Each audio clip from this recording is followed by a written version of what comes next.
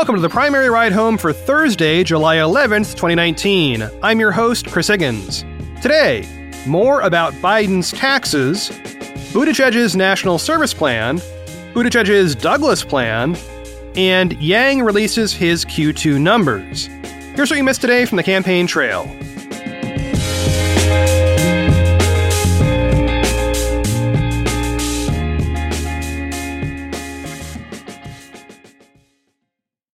And first up, a topic I'm sure you're all excited to dig into, details about the corporate structures behind Joe Biden's tax returns.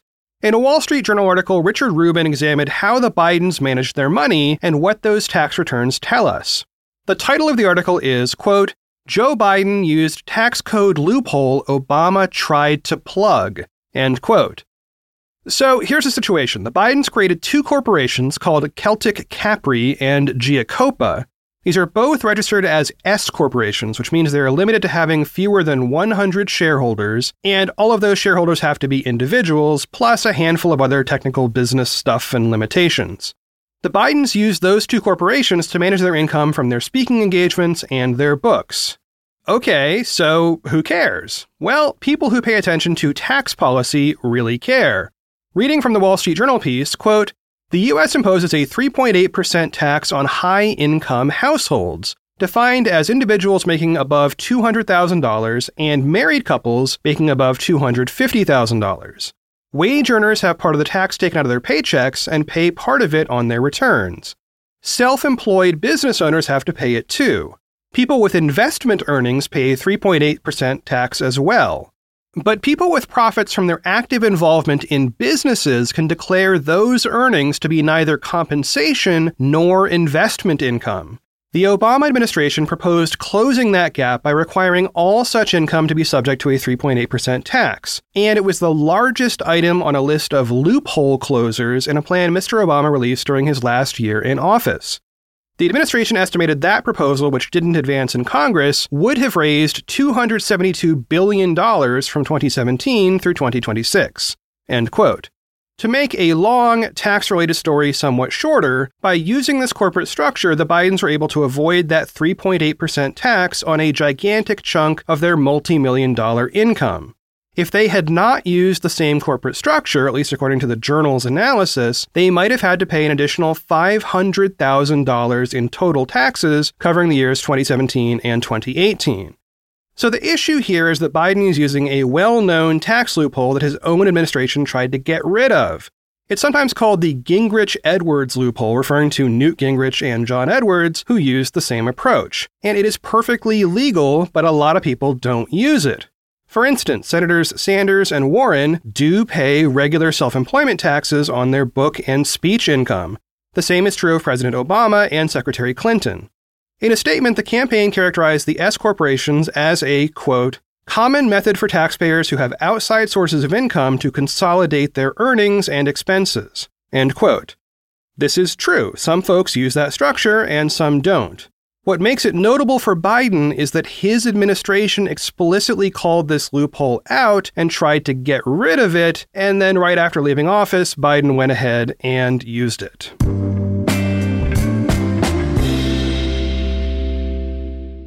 Next up, a policy that came out last week but got kind of lost in the holiday weekend shuffle. Mayor Pete Buttigieg released a new proposal called a New Call to Service. In the proposal, Buttigieg talks about how his military service changed his perspective because it exposed him to a diverse set of Americans working together toward a common goal.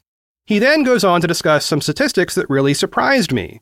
The number of applicants to both AmeriCorps and the Peace Corps and the U.S. military is way higher than any of those organizations can afford to accept.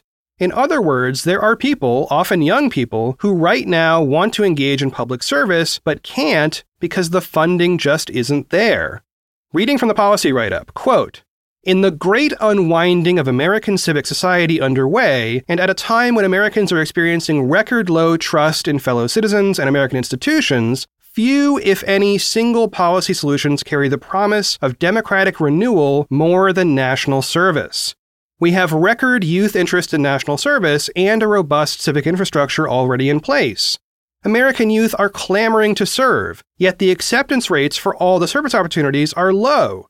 13% for AmeriCorps, 25% for the Peace Corps, and 20% for the military. End quote. Buttigieg then lays out a 3-step framework to solve this. Step 1 is to simply increase funding. The policy would, quote, fund the Serve America Act to increase paid service opportunities from $75,000 to $250,000 in the existing federal and AmeriCorps grantee organizations and through new service year fellowships. End quote. To be clear, the call there is to raise the availability of what Buttigieg calls service opportunities to $250,000 right away, or whenever the act is funded anyway. The longer vision actually seeks to raise those opportunities all the way to $1 million by the year 2026.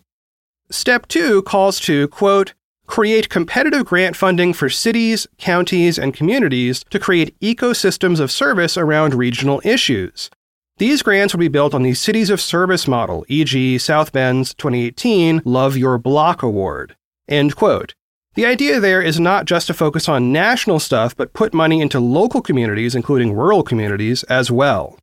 And step 3 adds some detail on how exactly the 1 million service opportunities thing would actually work. Buttigieg sees that as its own 3-part project, with a community health core working on well-being within local communities, plus an intergenerational core which encourages caregiving for seniors with mentorship in return and also money, and finally a climate core that would be involved in both assisting first responders and focusing on sustainability and disaster preparedness. He also calls for the creation of a new Chief Service Officer position in the federal government. This person would serve on the National Security Council and the White House Domestic Policy Council. Buttigieg closes the proposal with this rousing statement, quote, our intention is for this proposal to create a pathway towards a universal national expectation of service for all 4 million high school graduates every year, such that the first question asked of every college freshman or new hire is, where did you serve? End quote. Okay, as with all policy proposals, I ask, how much will this cost and how does a candidate intend to pay for it? Well, there is no mention of either in the policy document itself. However, in an Associated Press story, there is a brief mention of cost for some portion of the program, but it's not clear where this figure came from or precisely what it covers. Reading from the AP here, quote, Buttigieg's plan would add funding for existing federal programs like AmeriCorps and increase the number of opportunities from $75,000 to $250,000, which would cost $20 billion over 10 years. End quote. So, essentially, on the cost front, it is deeply unclear. It's at least $20 billion over 10 years, but is that everything? I don't know. A Politico article by Catherine Kim noted that similar proposals around expanding AmeriCorps were made by Obama in 2008 and Clinton in 2016, though neither came to fruition. And in the current field, Buttigieg's proposal joins national service plans proposed by Delaney, Gillibrand, and Moulton.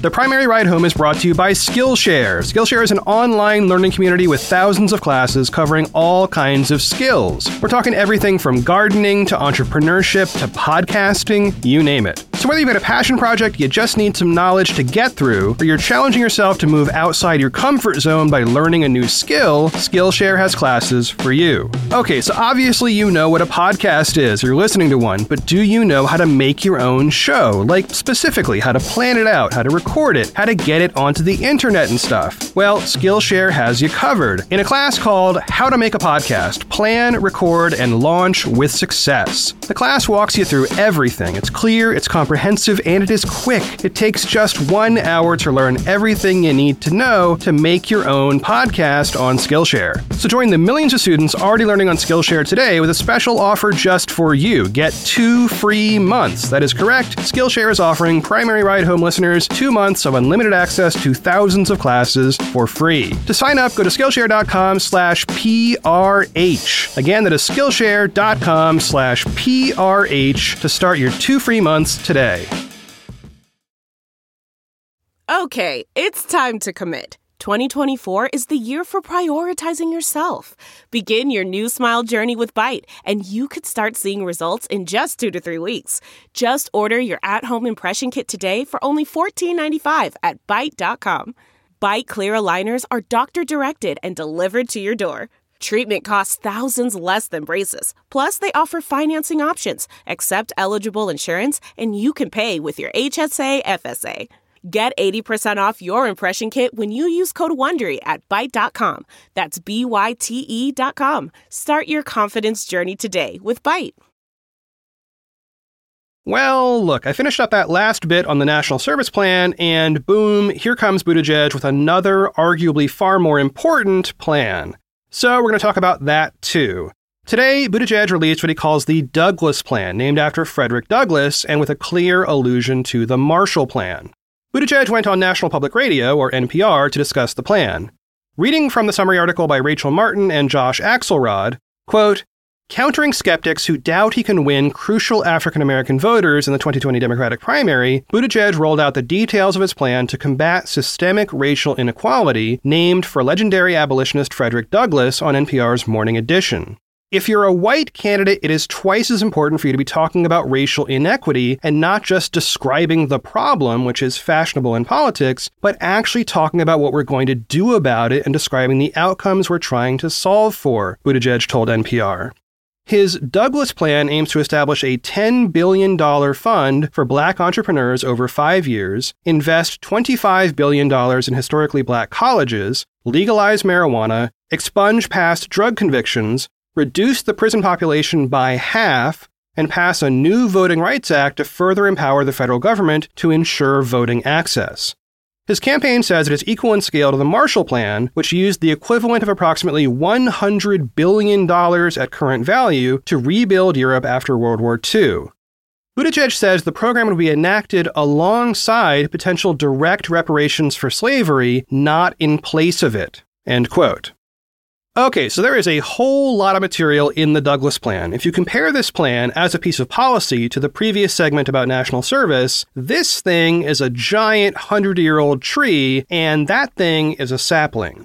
When I went to print out the Douglas Plan, it came to 67 pages. Now, I did not print it out for what I think are obvious reasons, but this is among the most comprehensive and readable plans I've seen yet in the primary campaign so far.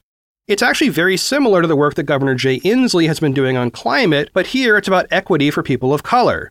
Now, another thing that makes this document interesting is not just its vast scope, but the fact that Buttigieg includes a series of short videos, typically a minute or two, sprinkled throughout the document. In those, staffers from his campaign explain the core ideas. One way to take in this document, quite honestly, would be to skim through it and just play the YouTube videos, because you'll get a good chunk of it without, reading 67 pages of policy. In his NPR appearance this morning, Buttigieg sat for an interview with Rachel Martin. I've got 2 short clips I want to play from that, but I strongly encourage you to go check the show notes for the full NPR interview.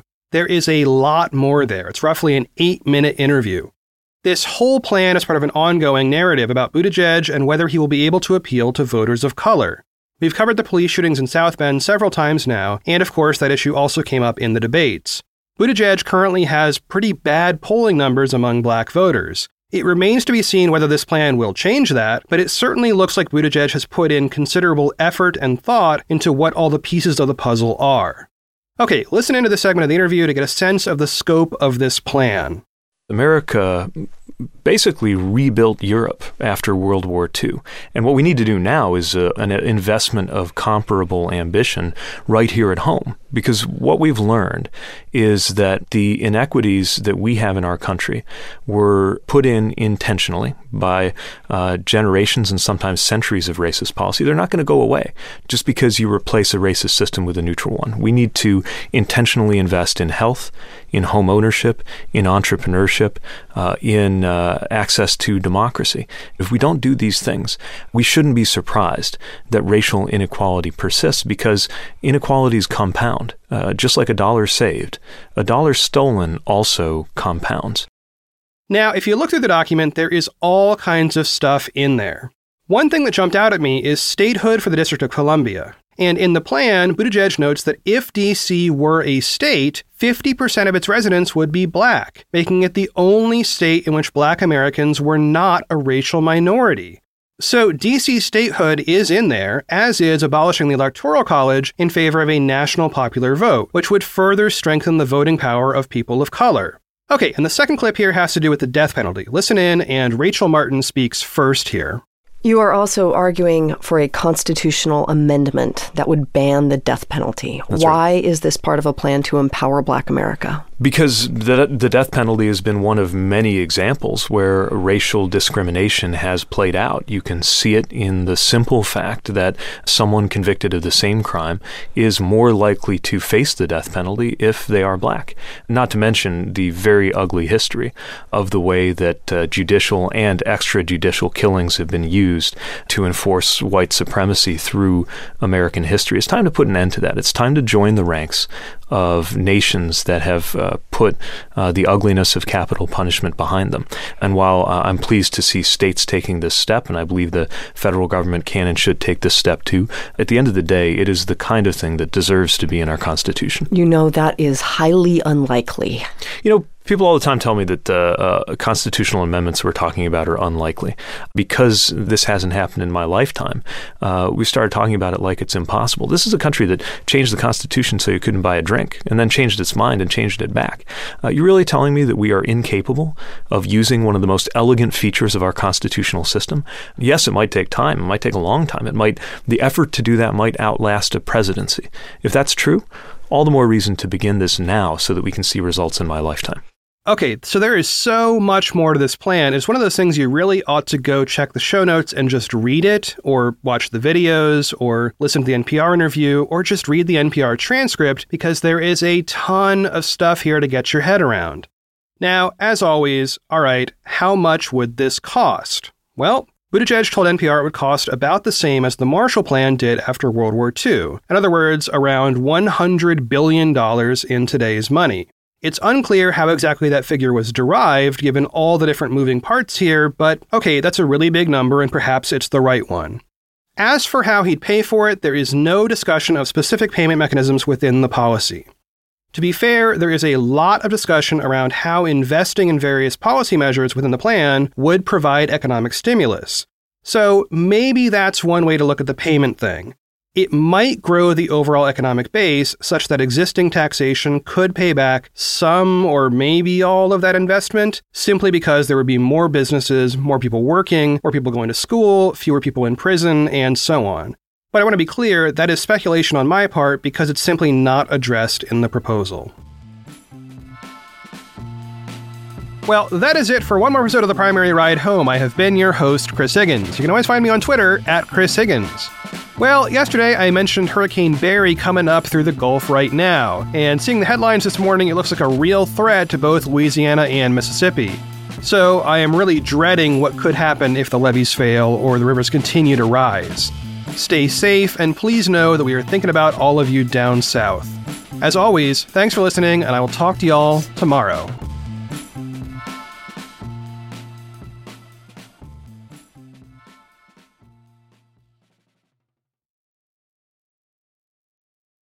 One, two, three, four. Those are numbers. But you already knew that. If you want to know what number you're going to pay each month for your car, use Kelley Blue Book My Wallet on AutoTrader. They're really good at numbers. AutoTrader.